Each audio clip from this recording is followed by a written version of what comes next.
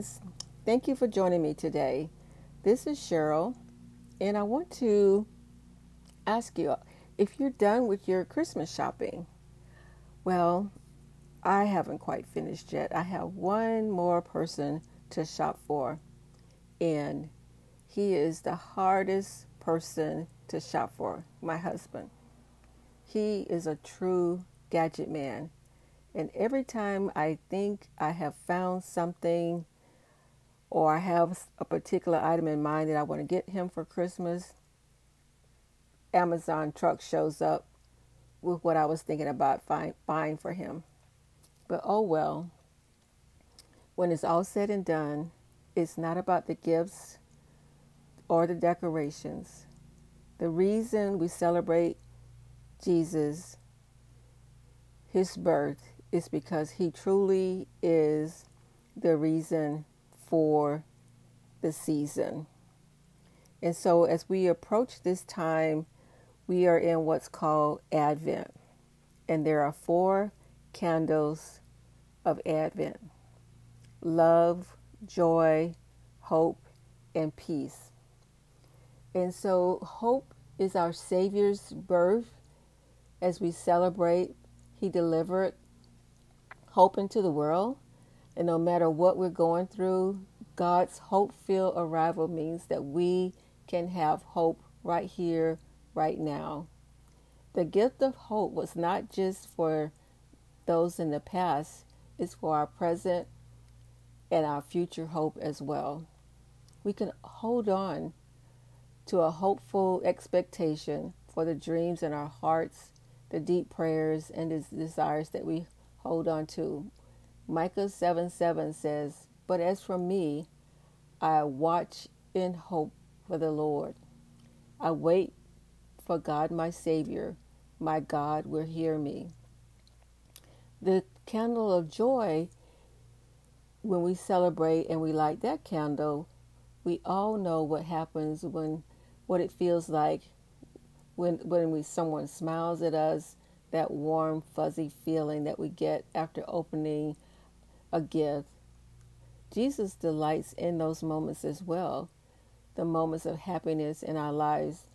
But he also offers us something that goes beyond a momentary happiness. It's lasting joy. Our Savior's arrival offered a gift of great joy to the world. It reminds me of that song that we sing, "Joy to the World."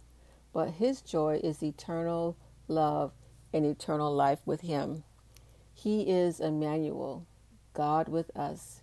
He will never leave us or forsake us. No matter what comes our way, we can unwrap the gift of lasting joy in our lives as we rest in the truth of God's immeasurable love.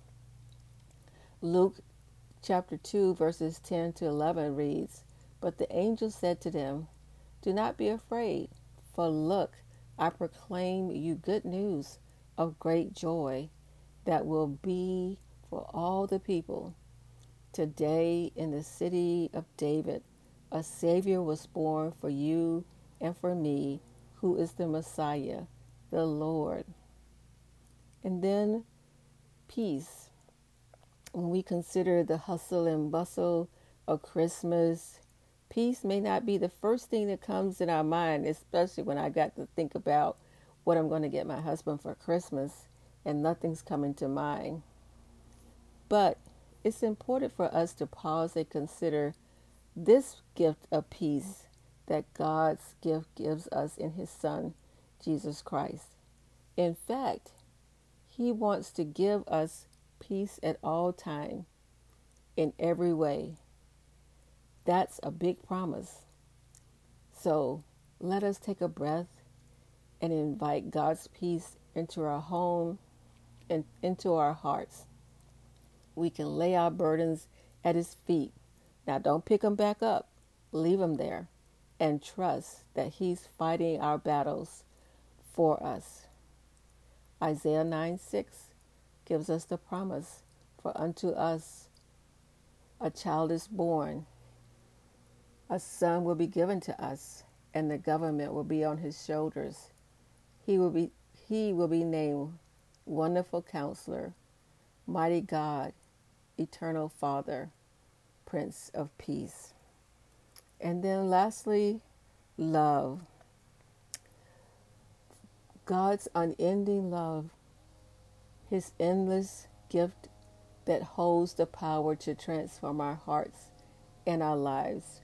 When we sit and reflect on how deeply He loves us, it enables us to freely love others, walk with confidence, and face the unknown in the future.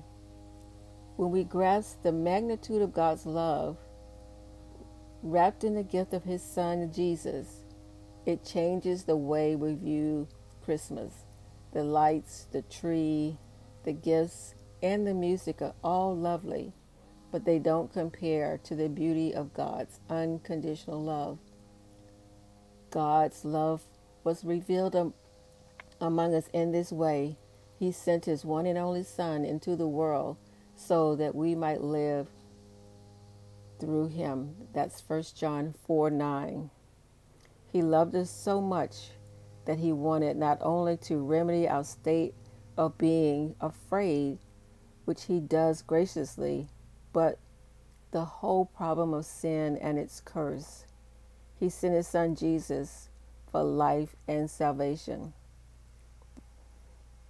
And as we look further in 1 John chapter 4, verses 16 and 18, God tells us two incredible truths: that He is love, God is love, and perfect love drives out fear. So Jesus Christ, who is God, is love, and He is perfect as the Father is perfect. So it is Jesus who casts out our fear. There is no fear in Him.